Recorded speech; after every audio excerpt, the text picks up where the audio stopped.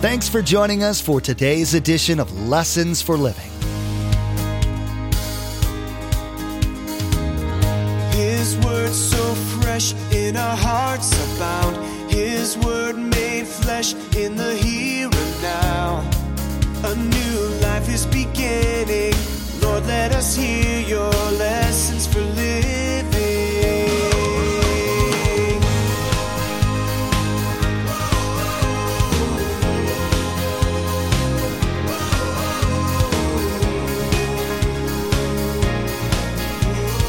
Lord, let us hear your lessons for living.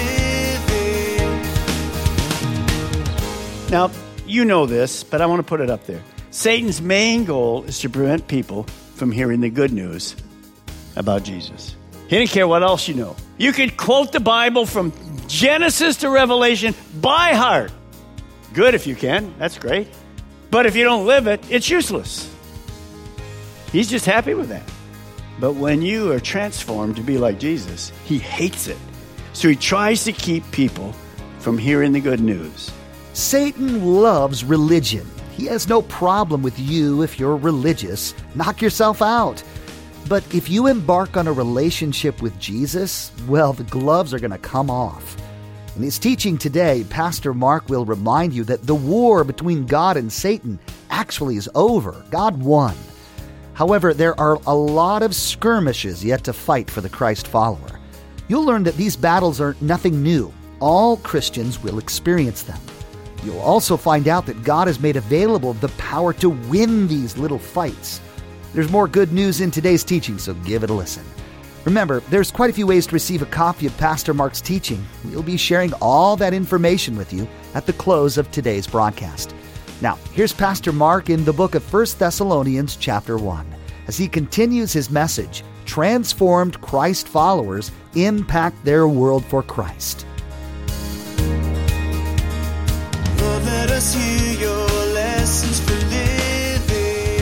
What happened when Paul started the church? Remember what happened? The people that didn't like what was going on with those people coming to Christ, they came and rioted. Paul had to leave in the middle of the night to save himself. Those people knew what was going to happen. A riot came. So Paul also, I guarantee you, he heard Jesus when he was with Jesus privately in the desert, being taught for those years or two. Notice what Jesus says. You know this verse. Look at it. Jesus says this, I've told you these things so that in me you may have what? Peace. You know what that word peace is? Shalom. Listen. Maybe you're going through something today. In trouble, suffering, adversity, hardship, trial, sorrows, difficulty. You know, we live in a real sinful world. That's going to come for us. Maybe you're doing this. Well, Jesus says, I've told you these things so that in me you may have peace. In this world, you will have trouble. Those hardships, those difficulties. But take heart, I've overcome the world. Let me read to you, those of you that are maybe struggling a little bit with a hardship, a difficulty, a sorrow, something, a trial. Let me share with that word. If that's you, you don't have to identify yourself. Just think of this word, shalom. Completeness, rest, safety, tranquility, wholeness, and well-being. See, as we go through them, we're never going through those difficulties alone.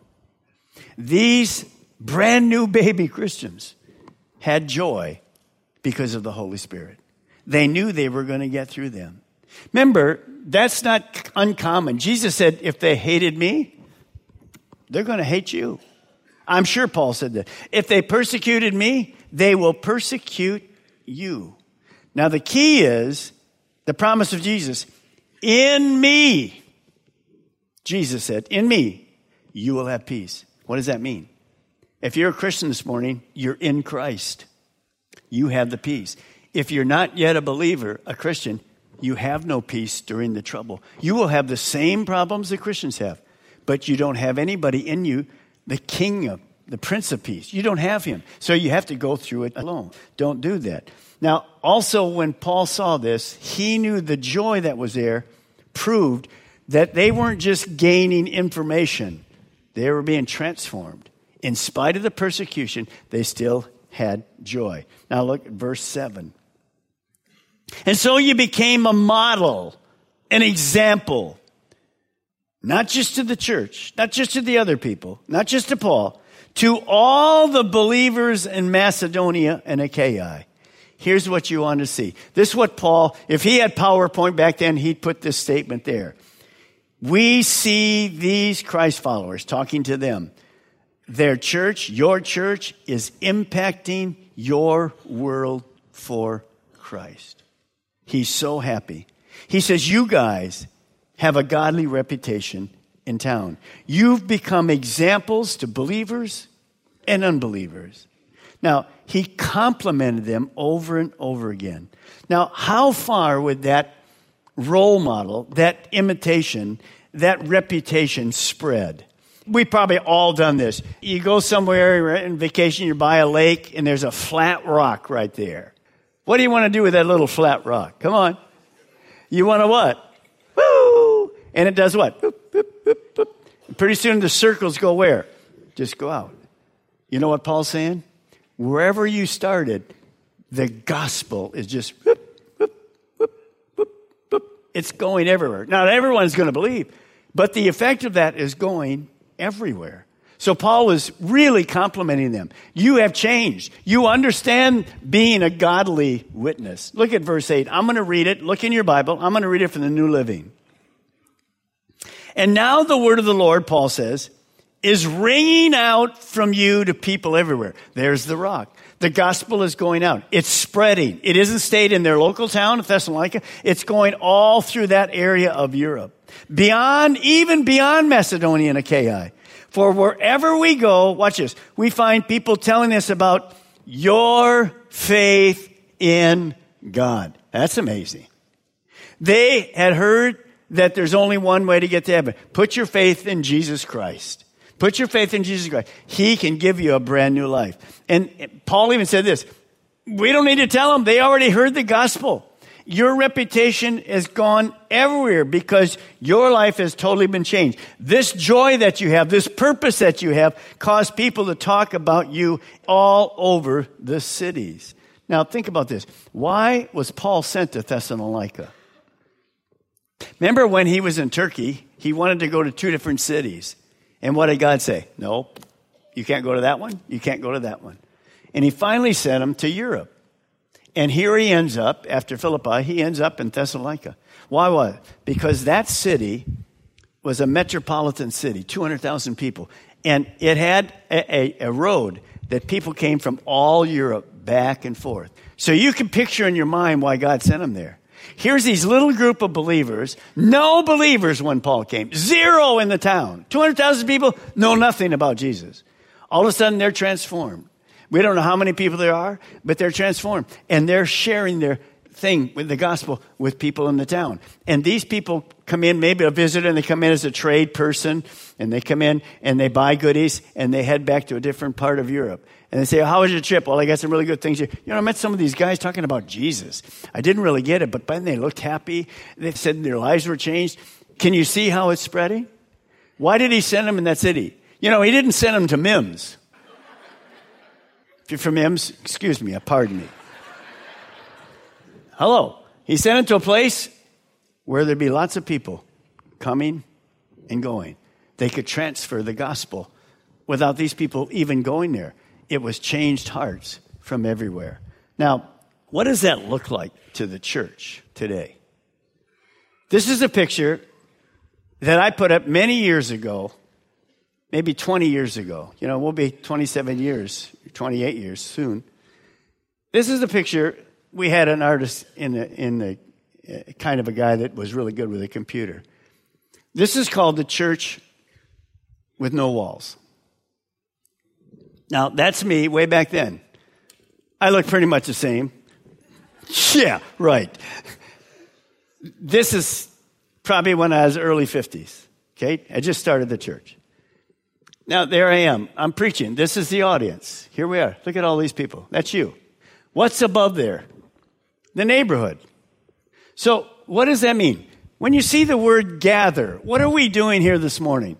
We're what? Gathering together as a Family. We're worshiping the Lord. We're learning together. Is that good? That's fantastic. That's exactly where Satan wants to keep you.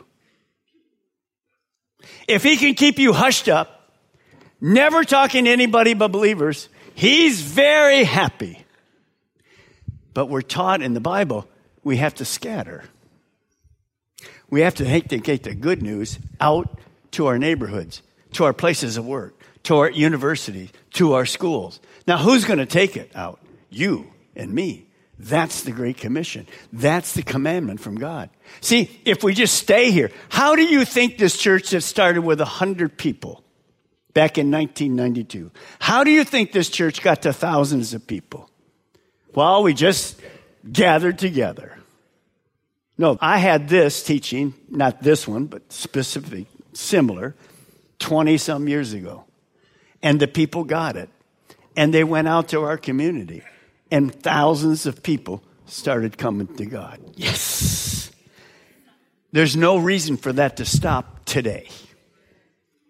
I'd like a few more than 5 amens to that. You say, well, we're too big already. Are you kidding? Our world is so lost in our counties right here.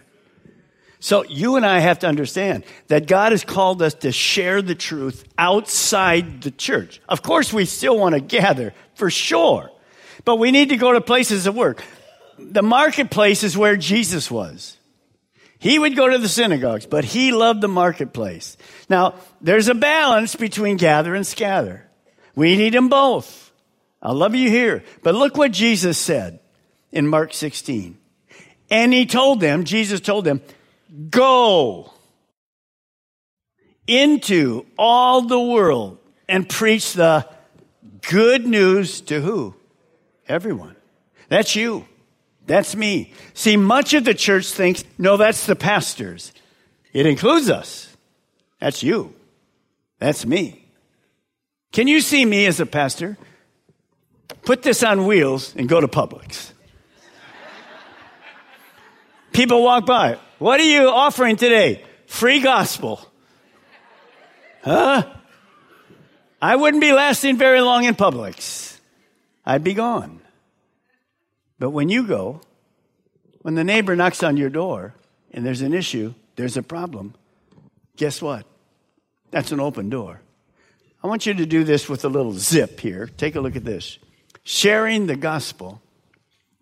You saw that, go into all the world, preach the good news to everyone. Look at the next one.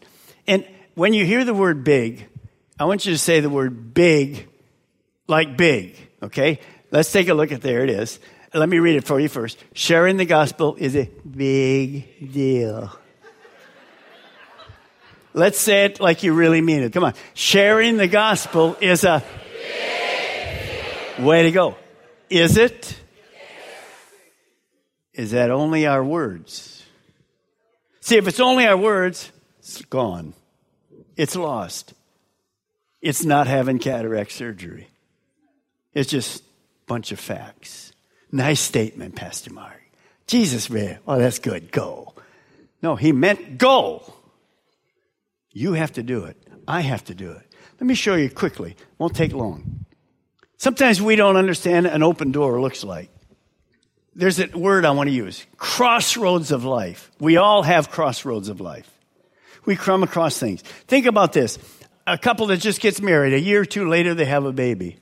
You know what we've discovered over time? Many of those people that don't go to church now come to church because they have a baby and they're thinking, wow, if they have any kind of background, this baby's going to live forever somewhere. So it challenges them to come. You're at work and a person comes up to you and says at lunch, they talk to you, you're a friend. I had a bad week. I just got a report from the doctor. The biopsy was cancer. Would you call that an open door? Yeah, because why? They're talking to you. Why would they talk to you? Because they know you're a person of integrity and you love the Lord. You're not this weird person, bring a Bible that big into your desk and try to impress people. No, they can see love and they can see joy and they can see hope in your life. How about a death in a family? I've had people stop me on the street. People in the neighborhood. Just lost. Boom, boom, boom, boom, boom. I'm having a real hard time. Well, let's pray. Was one of the questions I usually ask is, how about you? You're going to die. Do you know where you're going? Well, not really. Well, let me tell you how. That's an open door. That's not a first pastor to say. That's for you to say. How about a marriage problem, a family problem, a financial problem? People are looking for help. Jesus is the answer to everything. And you have to understand that. Where he guides, he provides. He's a good, good father. Now, you know this, but I want to put it up there. Satan's main goal is to prevent people from hearing the good news about Jesus. He didn't care what else you know. You could quote the Bible from Genesis to Revelation by heart. Good if you can. That's great. But if you don't live it, it's useless. He's just happy with that. But when you are transformed to be like Jesus, he hates it. So he tries to keep people from hearing the good news. Look what it says. The God of this age has blinded the mind of unbelievers, and they don't know it. That's why Satan's a deceptor. So that they cannot see, notice what they can't see. The light of the what? The gospel. What is the gospel? That doesn't make, I can say the word, good news. What does that mean? It doesn't mean anything to me. Jesus died for me. What are you talking about? They can't see it at all. And what do we have to do? We have to be careful. We have to change. We have to share the word. We have to gently say, well, everyone was born a sinner. You find your own way to do that. Now, look at what happened. When you mention the word conversion and transformation, let me show you how that looks. In 1 Thessalonians 1:9, Paul says this, for they themselves report what kind of reception you gave us. They tell how you turned to God from idols to serve the living and true God.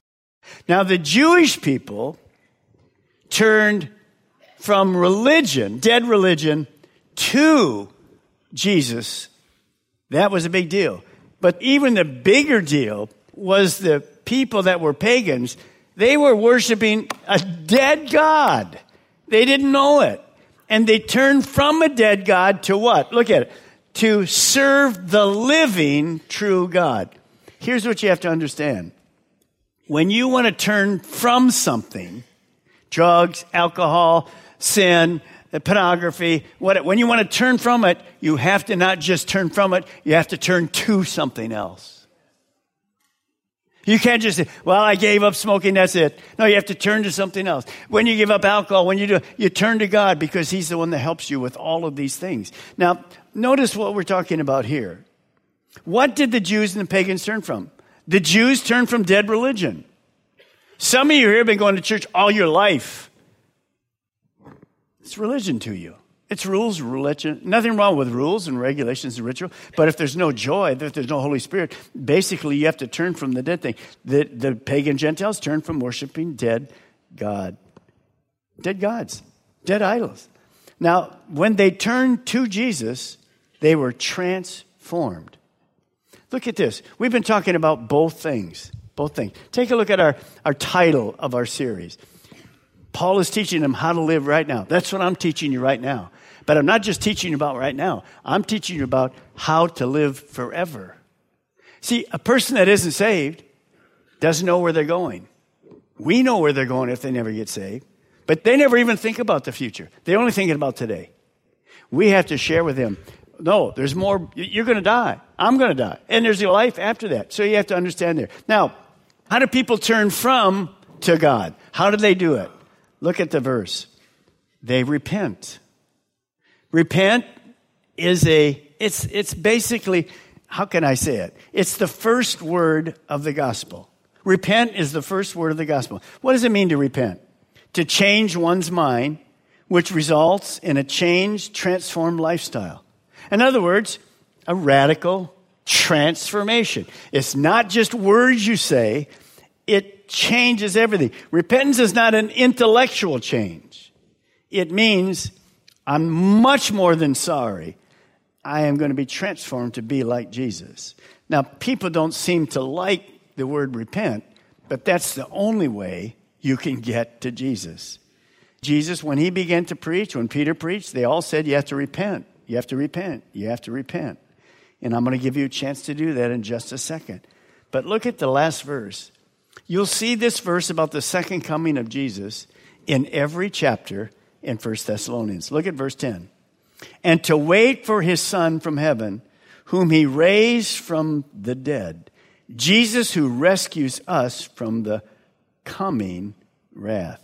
So what Jesus was saying to these people, I know you're going through persecution. I'm saying it to you this morning. I know there's trouble in your life. We all have the trouble in our life. We have all kinds of things. But I want to say to you this morning, we are simply temporary residents on this earth. We are citizens of heaven. And we're going there. So just hang on. He's already defeated the enemy. We're on the winning team. It's still a battle. We may lose a few battles, but we will never lose the war. Ever. Don't be discouraged. Don't be discouraged. Now, some of you here have never understood the gospel. Would you bow your heads? Father, in our room here in Melbourne, I know the Holy Spirit has been speaking to people. And if you're here this morning, you say, well, I heard the gospel. I understand a little of the gospel, but I've never really repented. Or I said the words, but there's not been a transformation. Now remember, I'm not talking about being perfect. There are none of those people. But you have to have a new look on life. It's not about you. And repent means enough to change. Change your thinking, change the way you live. I don't know what you've been worshiping, but you want to worship the true living God. And the only way you can do that is to have a relationship with God. And that only happens through Jesus Christ. He's the way, he's the truth, and he's the life that you need. If you would like to accept Christ, I want you to just simply where you're at, pray this prayer with me. Now remember one thing. The Holy Spirit has been speaking to you. You might have heard my words, but it's not me. That's God saying to you, I love you. You know, be real. You need to accept Jesus Christ. Pray this prayer with me right now. Dear God, thanks for speaking to my heart. I know today that I'm a sinner. And I need to do one thing. Repent. Ask you to forgive me of my sins. I know that Jesus died for me. And today, by a step of faith, I take a step toward the living God who can change my life. God, help me to follow you and to take this lifestyle into one that transforms me more like you. Today, I submit my will and my life to follow you. Thank you for changing my life. In Jesus' name I pray. Amen. In today's teaching, Pastor Mark talked about the persecution that the Thessalonian church went through because of their new faith in Jesus. He talked about how they didn't waver in their trust in God and how God blessed them as a result. You were reminded that this same battle will face you as you take a firm stand for Jesus against the world system and its influencers. Lessons for Living is the teaching ministry of Pastor Mark Balmer of Calvary Chapel, Melbourne. We have multiple campuses to reach those living in Melbourne, Sebastian, and Viera. All campuses meet each weekend and on Wednesdays to spend time collectively raising our voices in worship to our Most High God and studying the truth and blessings found in His Word. For more information, directions, and service times, visit lessonsforlivingradio.com and click on the church link at the bottom of the page. Well, that brings Pastor Mark's teaching, Transformed Christ Followers Impact Their World for Christ, to an end. Next time, he'll begin a new teaching, Successful Ministry That Pleases God. You'll learn that ministry applies to more people than the man who preaches on Sunday. It's something you need to be doing. Pastor Mark will be teaching you how. Well, that's all the time we have for today's broadcast. From all of the production team here at Lessons for Living, we want to say thank you for tuning in and may God bless you. And together, let's do life right.